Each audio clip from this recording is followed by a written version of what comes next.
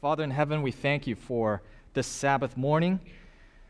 We pray, above all, that the Holy Spirit will be here to guide our thinking, to help us understand how we ought to relate to you and to those that you have placed in our lives to save us. Lord, please teach us through your Spirit now, we pray in Jesus' name. Amen. Our problem with authority. When you hear that word, authority, how does it make you feel? What's the connotation? What's the knee-jerk gut reaction? Does it give you a warm, fuzzy feeling? Not really, right? I heard the word control.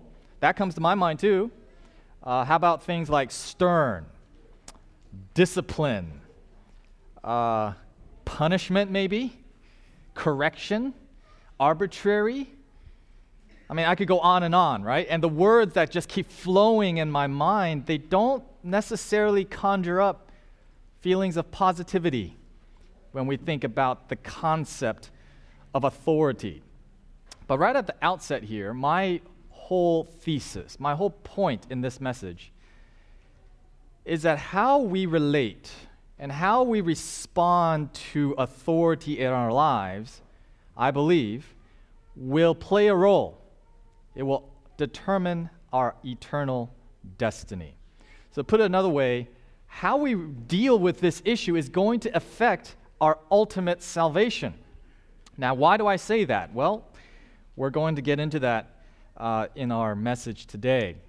But let's just take an example in our society today, nowadays. When we think about authority, here are a few common authority figures or institutions that we think about in our lives that influence us. You know, we think about law enforcement. When I was growing up, the policeman with a nice gentleman in uniform that I can ask for directions. Now, when we talk about police, there's like an asterisk. You understand what I'm saying? When we hear the news, it's like, well, is he the good cop or is he the bad cop? We have this sort of feeling like we have to sort of be careful around them. We have to be suspicious. Well, what about the government? We begin this is the perfect time, right? If the government can't even keep themselves open, why should I respect them? You know, there's the joke. How do you... No, let's be careful where we're going with this. But, you know, we frequently like to make little snide remarks about our governing officials and our politicians. It's like the joke, how do you know when a politician is lying?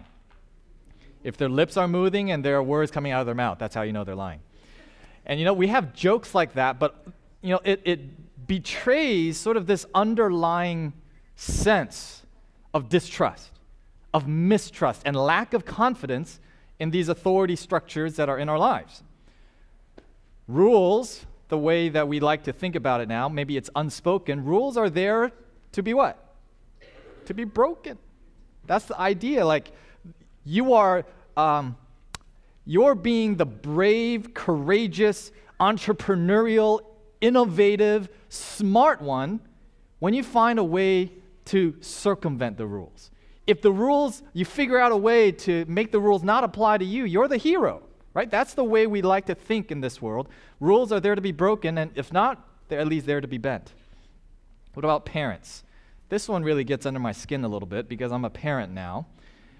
And if you watch any television show, any Disney movie, any cartoon or sitcom, who are the parents? Aren't the parents always the ignorant, out of touch, behind the times, the ones that just don't get it? And especially the father. Have you ever noticed that? I'm a dad, so I resent that.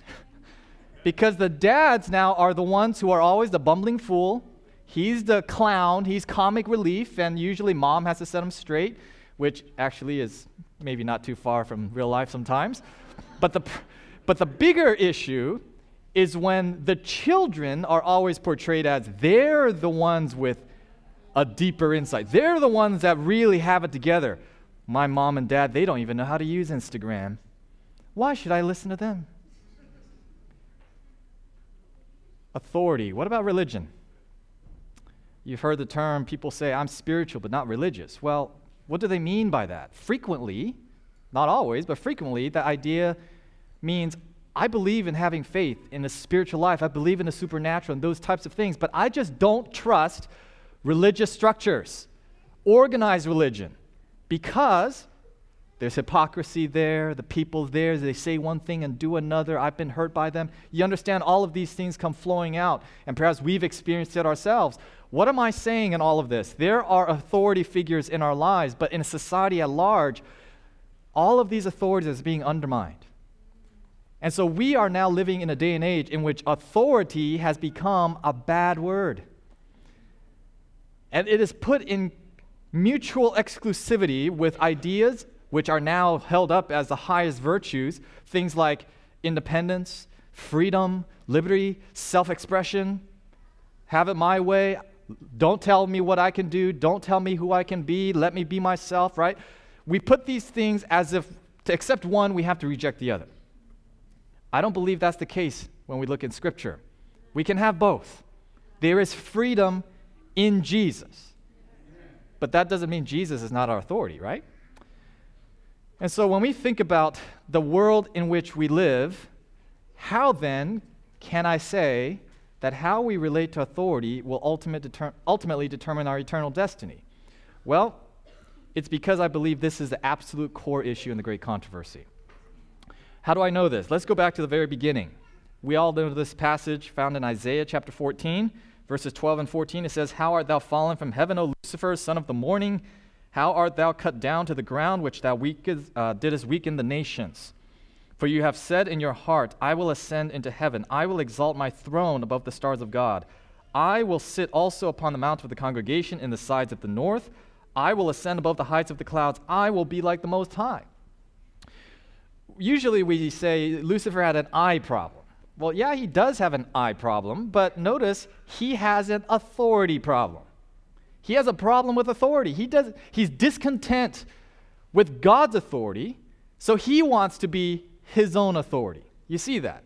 That's how Lucifer's little scuffle, not a little anymore, but that's how it began. But to make this clearer, let's take a look at the book Story of Redemption, page 15, paragraph 1. There was contention among the angels. Lucifer and his sympathizers were striving to reform the government of God. They rebelled against the authority of the Son. So there it is. Plain language. What was the issue that Lucifer had? He had a problem with the authority of not just God the Father, but specifically who? The second member of the Godhead, Jesus Christ. There's an interesting passage that I did not insert in these slides, but there's actually a phase in Lucifer's rebellion in which he said to God the Father, I'll listen to you. I just don't want to follow Jesus. That's a very interesting idea, if you think about it. And that is related to this next point, and that is, if you look at that statement again, notice how Lucifer and his angels framed their cause. They said, we are striving to do what to the government of God? To reform it. Lucifer had a problem with God's authority, but he didn't present it as a selfish power grab, which is how we view it. But in fact, he viewed it as a noble crusade to reform the government of God. He's saying, well, look, there are some problems here, and we need to make it better. So what does that mean? The next statement from Patriarchs and Prophets. Therefore, God permitted him to demonstrate the nature of his claims, to show the working out of his proposed changes in the divine law. His own work must condemn him. Notice this sentence. Satan had claimed from the very first that he was what? Not in rebellion. The whole universe must see the deceiver unmasked. Or, yes, the arch rebel himself. There was no rebellion. He's the prototypical rebel, right? He's the first of all rebels that ever came after. And the rebel himself never admits that he's a rebel. You notice that? And why is it?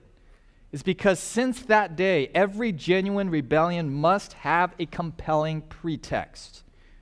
A rebellion is not sustained by merely being a rebellion. A rebellion is fueled and actualized and propelled with an ideal, with a cause that the adherents actually believed to be right and true and good. And so to make this clear, what was the cause? What was the pretext that Lucifer was presenting to the angels? Same book, Story of Redemption, page 14, paragraph 2. Lucifer told them, meaning the angels, that henceforth all the sweet liberty the angels had enjoyed was at an end.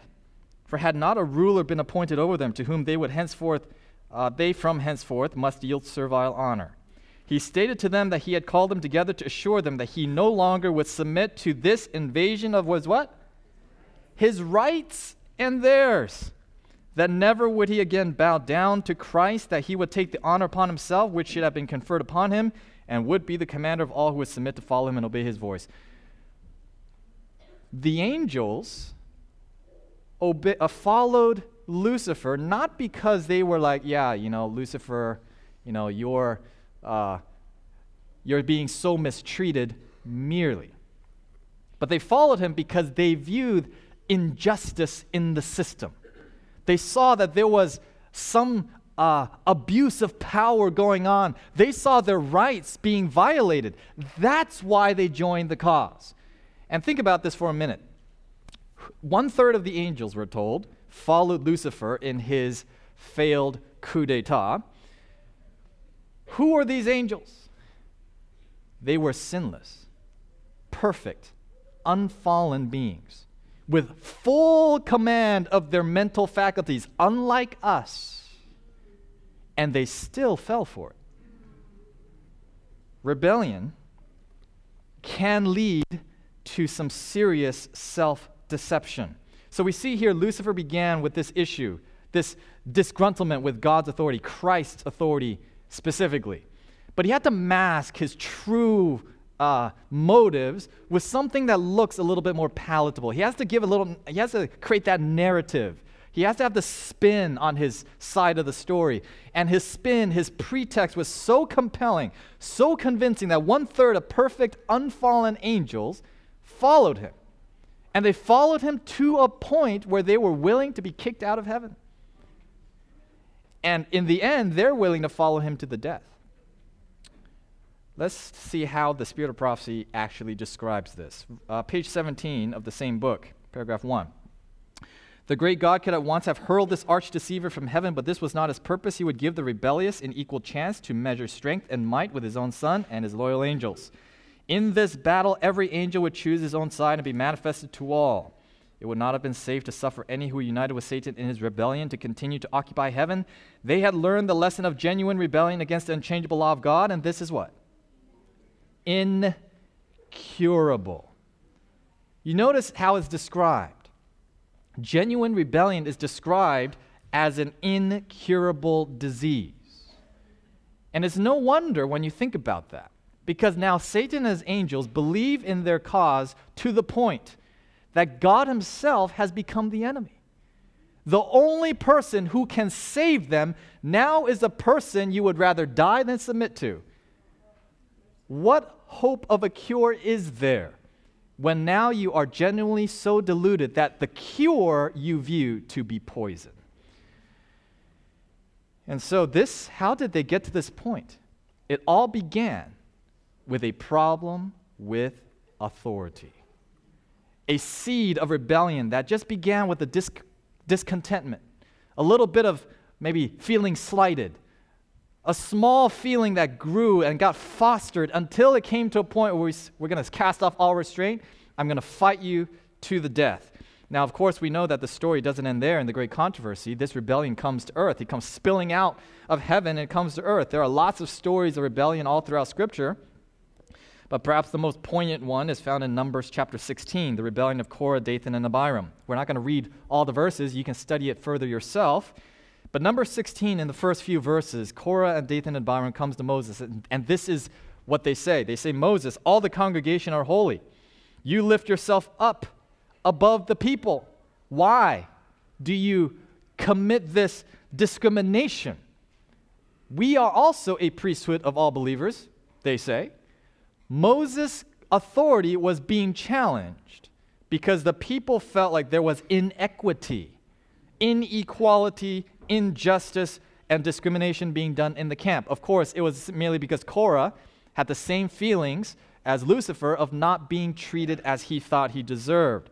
But that's the compelling pretext, isn't it, for the cause? In Second Selected Messages, page 393, paragraph 2, the same language is used to describe this rebellion. I question whether genuine rebellion is ever what? Is ever curable. Study in Patriarchs and Prophets the rebellion of Korah, Dathan, and Abiram.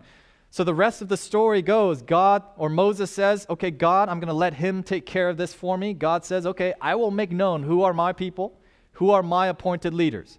You remember what happened? The earth opened up its mouth, swallowed up the rebels. If you saw that, do you think that's pretty convincing evidence as to who God thinks is right or wrong? I mean, if the earth opened up and all the rebels fall in, I don't think we'd be sitting there saying, maybe they were right after all. But what happens? The children of Israel go back home. They sleep on it for a night. The next morning, they come back together, and this is what they say. Numbers 16:41. But on the morrow, all the congregation of the children of Israel murmured against Moses and against Aaron, saying, you have killed the people of the Lord. I don't even know what to say to that, except to say that it clearly demonstrates why inspiration tells us genuine rebellion is incurable. People have lost their marbles. And you might be wondering, okay, those are nice Bible stories. Yeah, I know. What does that have to do with us? It has everything to do with us because this is exactly Satan's game plan. This is his end game right here in 4T, Testimonies for the Church, volume 4, page 211, paragraph 1. It is Satan's plan to weaken the faith of God's people in the testimonies. Next follows skepticism in regard to the vital points of our faith, the pillars of our position, then doubt as to the Holy Scriptures, and then the downward march to perdition. When the testimonies which were once believed are doubted and given up, Satan knows the deceived ones will not stop at this, and he redoubles his efforts till he launches them into what? Open rebellion, which becomes incurable and ends in destruction. What happened to Lucifer and his angels? What happened to Korah, Dathan, and Abiram and their compatriots? That's precisely what Lucifer wants with us. For us to get to that same point of no return as he did. And how did it all begin? A problem with authority. You know, when we think about the word authority, it's sort of a scary word in a different sense than all the things we've talked about before. And that is that the word authority, or the idea, the concept of authority, is not a neutral term. When we are faced with an authority figure in our lives, we are forced into a reaction. There's no neutral ground. It could be your parents, it could be a teacher, a principal, a counselor, a summer camp, it could be a boss, whatever it might be. If someone says, you have to report to me now, we have one of two choices. We can either reject that authority, which leads to the path of rebellion, or we can accept it and submit. There's no middle ground. We have to choose, and to not choose is picking one of these two sides. And so in the great controversy, if it's true that this issue of God's authority is at the central issue, we have no choice but to pick sides. And so we think, okay, I'll be reasonable. This is what human beings say. I'll be reasonable, and I'll submit to authority. I don't have a problem with authority. I'll accept authority as long as I agree with it. Haven't we said that ourselves, or we've heard it been said? It's like the child. Mom says, clean your room, eat your peas, wash your face, whatever. And the child says, why? Why should I do that? It sounds reasonable, right? It sounds rational because I'm trying to be intelligent. I'm trying to reason with you. I'm trying to have a dialogue. Well, most of the time, of course, the child is just trying to get out of it, right? Or to delay obedience, which is actually disobedience and a rejection of authority. But if you think about it this way, why is authority needed? Presupposed in the word authority, presupposed in that concept is disagreement. Because if we already agree, there's no submission needed. Therefore, there's no authority really being exercised. You understand? The reason why parents have an authority with the child is because when the child disagrees, the parent's word wins. Same with the teacher in the classroom. If I will only submit if I agree in a roundabout way, who's really the authority? Because if I am the one that determines whether I agree or not, then I have actually made myself the authority. So this idea that I will only submit if I agree is a dangerous notion that actually undermines rightful submission to authority. And now you're thinking, well, so what do we do about this? We live in a society which authority is being questioned everywhere we look. Lucifer is trying to get us to that very point where he went. We know that there's no neutral ground. So what do we do? Well, God already gave us a solution. It's called the gospel. And when we think about the gospel has multi-facets, but perhaps one of the core principles, concepts that very comprehensively encapsulates the essence of the gospel is a word that I think you will all recognize. It's the word surrender. When we talk about surrendering to Jesus, what does that literally mean? It means giving up. It means I give you the right that I previously reserved for myself. Isn't that right? I'll go where you want me to go. We sing the hymn. I'll do what you want me to do. I'm going to trust in you. I'm not going to make plans for myself. I'm not going to allow myself to usurp your word in my life. The essence of the gospel is surrender. And that's why, the reason why surrender is so important now we see in the scope of the great controversy is because that's precisely the thing that Lucifer refused to do. It's a wonderful thing to have Jesus as our Savior, is it not? He died to take our place. He suffered the death that we deserve, that we might have life that He deserves. But you do realize that that's only half the gospel. Because not only does Jesus have to be our Savior, what must He also be? Also our Lord. What does it mean to have a Lord? We don't live in feudal times, in the medieval ages with our, lords and their vassals.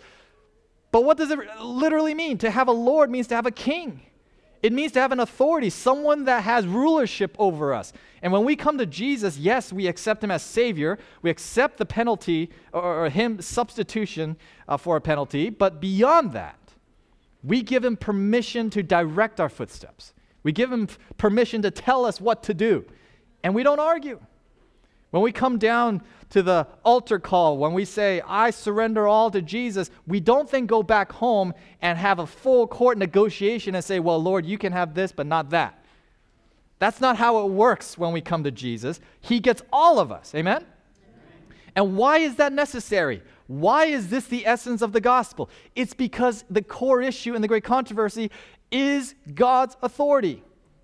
Lucifer refused to give Jesus that permission in his life, and he got kicked out of heaven for it, if we're ever going to be readmitted into heaven, we're going to have to come to that point in which we say, I disavow Lucifer's rebellion. I don't agree with him. And how do I demonstrate that? By surrendering. By saying, Lord, you have full ownership, complete access, nothing barred. Whatever you say, I will do. Wherever you want me to go, I will go. That's the essence of the gospel. But how do we do it practically? So yes, we surrender, but let's take this the next step. Let's take the next step further. So I want to surrender to Jesus. I want to let Him be Lord of my life. How do I do that? Well, like Jesus said, at the end time, there'll be people that say, Lord, Lord, have we not done all these things in my name? And He says, why did you not do what I told you? The Protestant reformers have the rallying cry, Sola Scriptura, which reminds us that the Bible is to be the highest and the final rule of authority in the Christian's life. Why? It's because it's the Word of God. If God is our authority, and this is his direct communication to us, then the word of God is equivalent to the authority of God. It's that simple. It's his word, so we obey it. The Bible is very clear about this point. John 17:17, sanctify them through thy truth. Thy word is truth. Isaiah 8:20, to the law and to the testimony, if they speak not according to this word, it is because there is no light in them. And John 14:15, if you love me, keep my commandments. The book Great Controversy makes this really clear. Page 595, paragraph 1. But God will have a people upon the earth to maintain the Bible and the Bible only as the standard of all doctrines and the basis of all reforms. The opinions of learned men, the deductions of science, the creeds or decisions of ecclesiastical councils, as numerous and as discordant as the churches which they represent, the voice of the majority, not one nor all of these, should be regarded as evidence for or against any point of religious faith. Before accepting any doctrine or precept, we should demand a plain, thus saith the Lord, in its support. The Bible is the last word in the Christian's life. But this is where we take a slight pivot. And that is when we study Scripture, we see that God has outlined in Scripture representatives on the earth to whom he has delegated authority. God knows that as fallen, feeble human beings, we need practice. We need to model the behavior in order for us to actually know how it works. So God wants us to trust his authority, and to help us understand what that means and what that looks like, he gives us earthly authorities for us to have that experience and practice. And so we're going to look at three. There are many, but there are three that we're going to look at in the last portion of our message today. Now, it's important to mention that these delegated sources of authority, or representatives, they're like an ambassador. When an ambassador is sent to a foreign country, he doesn't innately possess any authority in and of himself. He is authoritative merely because he's been vested authority by the head of state, the king, the monarch, the president, whoever it is, that sent him. So we have to understand that the earthly authorities, all of them, have authority in so much as God has delegated to them. And as a result, they're always subservient to God's authority. So the first one we're going to look at is parental authority. Parental authority is the first one we'll look at. In Patriarchs and Prophets, page 308, paragraph 2, it says, God himself, who has placed upon them, or parents, a responsibility for the souls committed to their charge, has ordained that during the earlier years of life, parents shall stand in the place of God to their children. And he who rejects the rightful authority of his parents is rejecting the authority of God. And all the parents said, Amen. Amen. And this afternoon, the parents are going to repeat this verse to their children over and over. And so, you notice in this statement, it's very clear, it's specifically outlining the earlier years of life. And we need to make this clear. When children are younger, they have more obligation because they're under the roof of the parents. And as they grow, 10, 20, 30, 40, 50, and onward, right? The relationship between child and parent necessarily changes. We're not disputing that. But particularly for younger children, but even older children, we have an obligation to honor our father and our mother. That's the first commandment with promise. Fifth commandment. And here God is making it very clear that he sees a direct relationship. How we relate to our parents directly impacts how we relate with him. Now, why is that? Well, it's because God is our heavenly Father. For us to understand how to relate to him in that way, he's given us earthly parents, earthly fathers and mothers. And this next statement here in Patriarchs and Prophets, again, page 337, paragraph 1, it says, contempt for parental authority will soon lead to contempt for the authority of God. Hence, Satan's efforts to lessen the obligation of the fifth commandment. There's a direct correlation. If we do not learn how to properly respect our parents, we're going to have a hard time properly respecting God. I think we understand that point, just even, innately, instinctively. But I need to make also an important caveat, a balancing statement in Scripture. Because unfortunately, in this day and age, families frequently are dysfunctional and they're broken and there's abuse and there's unfortunate things that happen. And so we need to remember that Scripture is not giving license to inappropriate abuses of authority either. So we need to remember that. Ephesians 6, verse 1 through 4 says, children, obey your parents how? In the Lord. Parents are subservient to God, always. For this is right. Honor thy father and mother, which is the first commandment with promise, that it may be well with thee, and thou mayest live long on the earth. And you fathers, provoke not your children to wrath, but bring them up in the nurture and admonition of the Lord. So we as parents, we have an obligation to rightly represent to our children who God is, what he's like, to help them see what kind of authority he is. He's not this dysfunctional authority figure that we are being programmed to think he is by the world, but he's a loving father. He's one who's sacrificial to us. And he's one who's got our back. That's our role as parents. And as children, we are to defer our preferences to our parents as far as, or insofar, as our parents do not contradict the clear will of God as revealed in Scripture. If that's clear, let me hear you say amen. So we got to understand there's two sides, there's balance here. So that's the first earthly authority. The second one we want to look at is civil authority. Civil authority, or the government. Romans 13, verses 1 through 3. Let every soul be subject to the governing authorities, for there is no authority except from God, and the authorities that exist are appointed by God. Therefore, whoever resists the authority resists the ordinance of God, and those who resist will bring judgment on themselves. For rulers are not a terror to good works, but to evil. Do you want to be unafraid of the authority? Do what is good, and you will have praise from the same. Continuing, verses 4 through 6. For he is God's minister to you for good. But if you do evil, be afraid, for he does not bear the sword in vain, for he is God's minister, an avenger to execute wrath on him who practices evil. Therefore you must be subject not only because of wrath, but also for conscience sake. For because of this you also pay taxes, for they are God's ministers, attending continually to you to this very thing. So we might read this and we might just let it gloss over us. We say, yeah, I pay my taxes. Yeah, I vote. I'm a good citizen. I obey the law. Yeah, okay, move on, next. I understand. But let's pause a moment. Let's just think, what is the governing authority in Paul's day when he wrote this? It's the pagan Roman Empire. Now, was that a friendly governing power to the Christian religion? No. In a word, it was a persecuting power, was it not? Who was it that ordered all the baby boys killed in Bethlehem? It was Herod, a Roman magistrate. Who were the ones that invented crucifixion? The one who nailed Jesus on the cross. They were Roman soldiers. What was the governing power that actually beheaded Paul at the end of his life? It was Rome. This is the government of Nero later on in Christian history, where he will burn Christians for sport. And notice carefully, what does Paul call them? God's minister. This is not to say that everything a government does is good. We know that.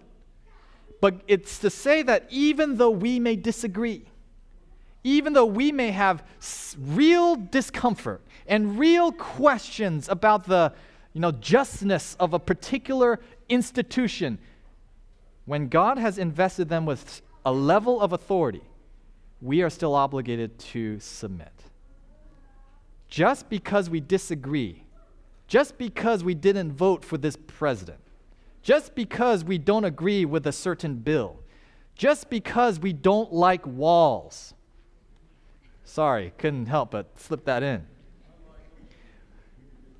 Or just because we like them. It goes both ways, right? The point is, even if we disagree, it doesn't absolve us from our obligation to render unto Caesar that which is Caesar's. And this goes with any earthly authority, because no earthly authority is ever going to be perfect, right? But of course, the other balancing statement here is found in Acts of the Apostles, page 68, paragraph 2. We are to recognize human government as an ordinance of divine appointment and teach obedience to it as sacred duty within its legitimate sphere. But when its claims conflict with the claims of God, we must obey God rather than men. God's word must be recognized as above all human legislation. This is one of the things that we as Adventists particularly, we dwell on a lot. At the end times, we know the end time scenario is going to be earthly governments trying to usurp the authority of God's government, man's laws versus God's laws, mark of the beast, seal of God. We know the final conflict, and we know that this is going to be the final crisis, a piece of the final crisis. But until that time, let's not borrow trouble before it comes, right? And let's keep the balancing view in mind that it is actually still a sacred obligation for us to respect our governing authorities, even though we know where this thing is going to end. So earthly authorities, we talked about parents, we talked about the state, both imperfect, perhaps even erring sources of authority, but God nevertheless does not allow us to circumvent their authority merely because we disagree or even if we have some major problems with them. So the third and the last earthly authority that we will be looking at today is ecclesiastical authority or church authority. In Acts of the Apostles, page 163, paragraph 2, it says, God has invested his church with special authority and power, which no one can be justified in disregarding and despising, for he who does this despises the voice of God.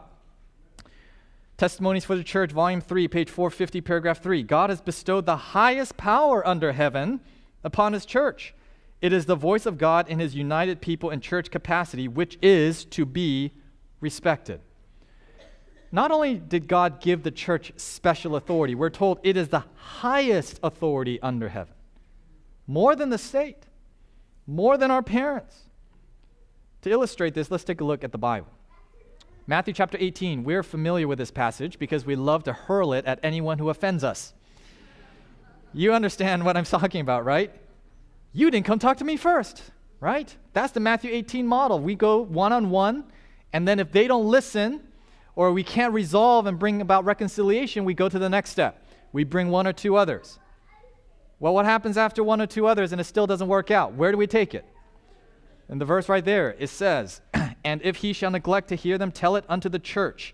But if he neglect to hear the church, let him be unto thee as a heathen man and a publican. Verily I say unto you, whatsoever ye shall bind on earth shall be bound in heaven, and whatsoever ye shall loose on earth shall be loosed in heaven.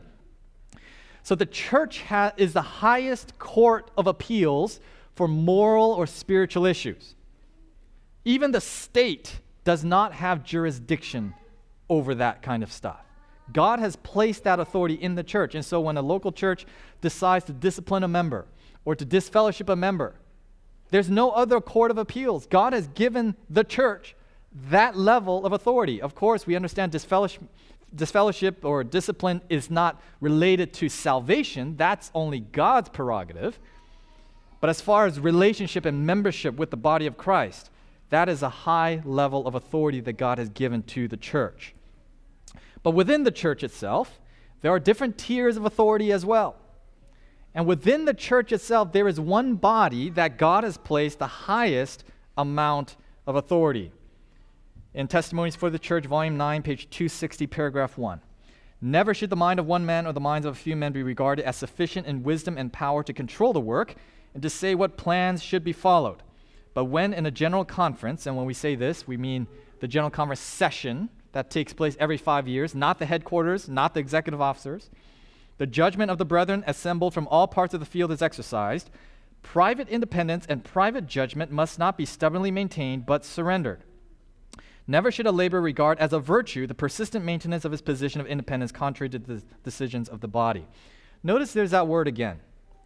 It should our private independence and private judgment must not be stubbornly maintained, but surrendered. There is an element of humility involved when we are working within the body of Christ. Because just like our parents, just like the state, the church is not perfect. The church may make mistakes. People in the church most certainly make mistakes. But when we are gathered together and there is an authority structure that's put in place and God has invested a certain body in the church authority, we are not allowed to disagree, or we are still expected, rather, to submit even if we may disagree. It may be difficult. It doesn't mean it's easy. But there is this idea within every piece of this puzzle that we're putting together of self-sacrifice. The willingness to say, I may have to put aside some of what I prefer for the greater good because God has given me an authority that I am responsible to. In the next paragraph, it says, God has ordained that the representatives of his church from all parts of the world, when assembled in a general conference, shall have authority. Of course, this idea of a general conference is not original to the Adventist church. It's based on the model found in the Bible in Acts chapter 15 called the Jerusalem Council. And in the aftermath of the decision of the Jerusalem Council, the decision about circumcision, is it required for salvation or not, the church made a decision. The brethren gathered together representatives from the then world church. They made a decision, and it became binding policy for the whole church, and everybody agreed. However, we're told that there was some fallout from that decision. Acts of the Apostles, page 196, paragraph 2, it says, not all, however, were pleased with the decision. There was a faction of ambitious and self-confident brethren who disagreed with it. These men assumed to engage in the work on their own responsibility. They indulged in much murmuring and fault-finding, proposing new plans, and seeking to pull down the work of the men whom God had ordained to teach the gospel message. From the first, the church has had such obstacles to meet, and ever will have, till the close of time. Why? Why is this a problem that God has already told us is going to be a recurring issue within the church? People disagreeing, finding it difficult to surrender their private judgments and independent decisions. It's because we each innately have a problem with authority. And we are placed in a position where we are going to have to make a choice. Even if we don't agree, will I submit? That's the question. But the question might also be, why is it such a big deal in the church? Why should I submit to the church if I've studied the Bible? God has enlightened my mind. I've seen it with my own eyes. I am so convinced it may even be a conscientious issue that I believe wholeheartedly in. Why should I still follow the decisions of the worldwide church? A wise man once told me something that will never leave me. God leads us more reliably than he leads just me. There's a reason why God has placed us in relation to each other. It's because we need each other. No matter how studious I might be, no matter how much I pray, how sincere I am, I may not see the full picture. I definitely don't see the full picture, I should say. I may have presuppositions that blind me to certain aspects of the truth, that I need someone else, a brother or sister, to say, look, have you looked at it this way? I might have blind spots. Might have biases. There are certain things about me that prevent me from seeing everything. And so God says, let's get everyone together. Prayerfully, I will work through the body as a whole so that he can lead us more reliably than he leads just me. The Bible is clear. In a multitude of counselors, there is safety. We use that principle all the time. And of course, where 2 or 3 are gathered together in my name, there I am in the midst of them. That's not a promise just to claim when only 1 or 2 people show up for prayer meeting, you understand? We say that to make ourselves feel better. Now, Jesus is still here. Don't feel bad. But when we've got 2,000 or 3,000 delegates from around the world gathered together prayerfully to make decisions for God's church, does that promise no longer apply? God leads us more reliably than he leads just me. But to stay together, we've got to have that level of self-awareness and humility to say, you know what? I might be wrong. I might not see everything there is to see. And because I respect my brothers and sisters that I may even disagree vehemently with, I believe God's going to lead this church. When we look at all these earthly authorities, parents, the governments, the state, even within the church itself, it's easy to become disillusioned and disheartened. We started this message looking at some of the common, ideas and the feelings that we have about authority figures, and you know what? A lot of it is justified. We see dysfunctional families. We hear about domestic abuse. We see governments being unjust, cruel. They don't take care of their people. The poor are being trampled on. We look in the church, and there's plenty of fodder for the tabloids, the sanctified tabloids within the church, to chew on and to spit each other out. Some of it might be justified. Maybe there's stuff going on. But the reality of the matter is, Satan has us exactly where he wants us. Because what's his goal? We already saw it. The end game, the script, the game plan, it's worked for millennia. Why would he stop now?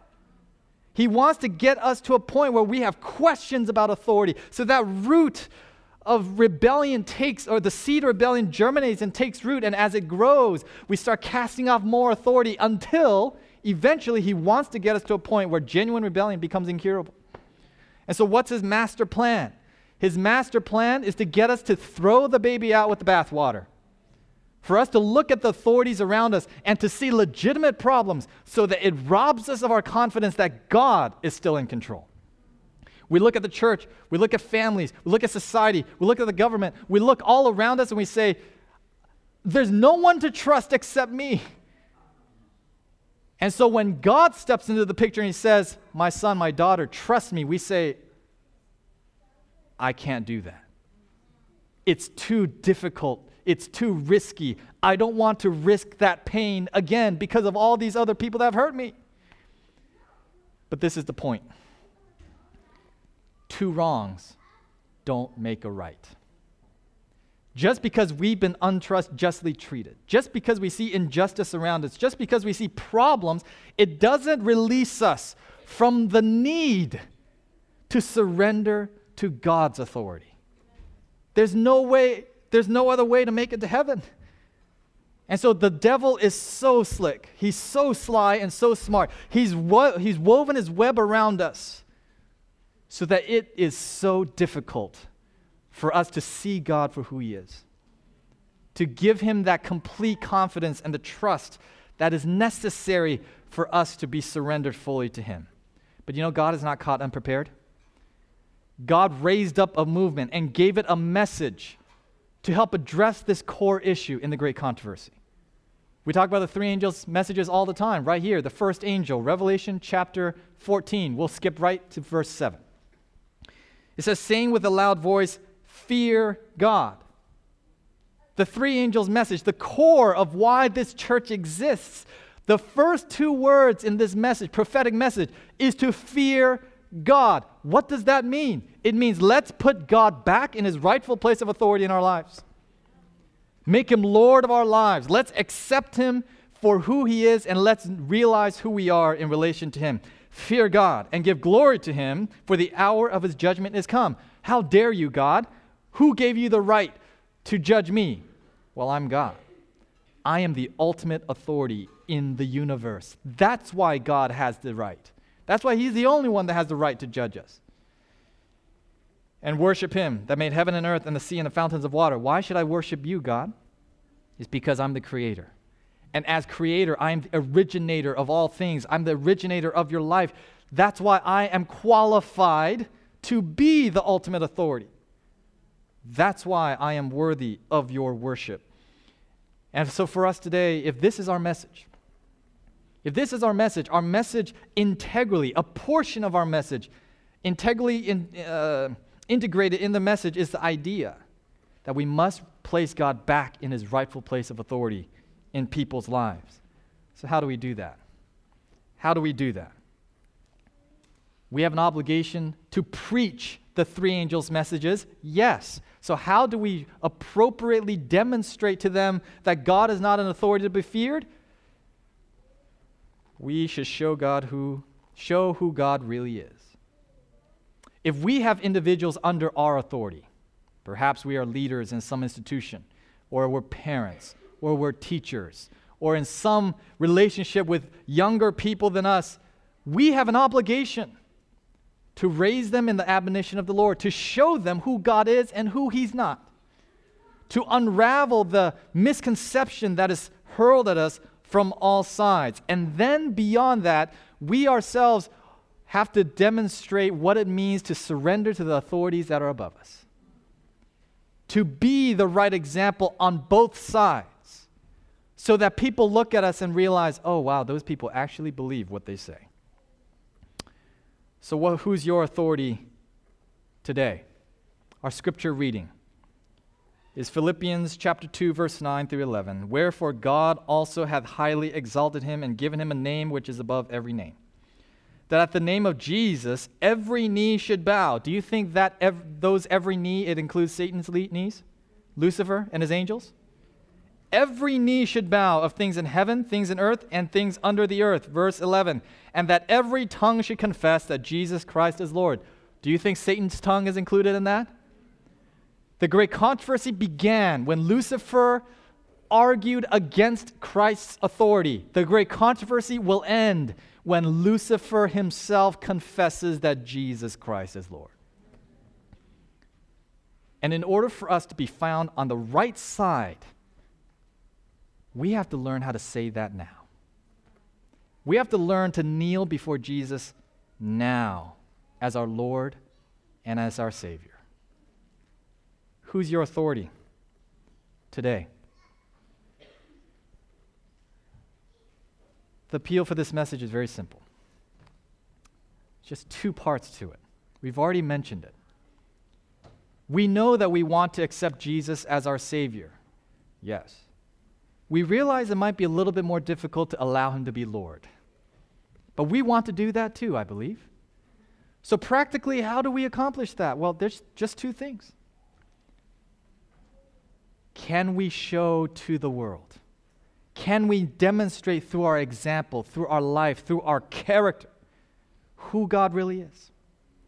So that when people see us as we relate to those under our care, they will see that God is not a stern, arbitrary, totalitarian authority to be feared. That's what Satan wants us to believe. But that people will be drawn to Jesus and say, that's a leader I'm willing to give everything to. That's the first part of the appeal, for us to be that kind of example, to manifest to people who Jesus really is. The second part of the appeal is for us to surrender ourselves under God's rightful authorities. Maybe we ourselves have issues with authorities in our lives. Maybe there's a boss. Maybe there's a parent or a relative or a teacher. Maybe there's some issue we have with the church that is unresolved. And we ourselves are not demonstrating to those watching us that we are willing to surrender even if we don't agree. So how is it with you and your Lord? How many of you want to make those decisions with me today? To be an example in both sides, regardless of which side of the authority spectrum we might be on. I know that's what I want to accomplish. That's the example I want to leave for those who are watching. Let us pray as we conclude. Father in heaven, we thank you that you are not an authority to be feared. You are a just and loving Heavenly Father. While we might misrepresent you in this world, we know that this is still, nevertheless, a crucial issue that we must understand properly. So, Lord, today our commitment to you is merely that we will be an example to others of who you really are, that they might come to love you and not fear you, to be willing to surrender to you and not to fight and to resist. And Lord, if there are authority figures in our lives that we are unwilling to surrender to, rightful authority, good authority that you have placed in our lives, and we struggle, Lord, I pray that you will help us. Help us to be willing to be made willing, to be humble, to be willing to put self aside for the sake of the greater good. And so, Lord, please bless us as we go from this place. May Christ walk with us, and may we be faithful to the end is our prayer in Jesus' name. Amen.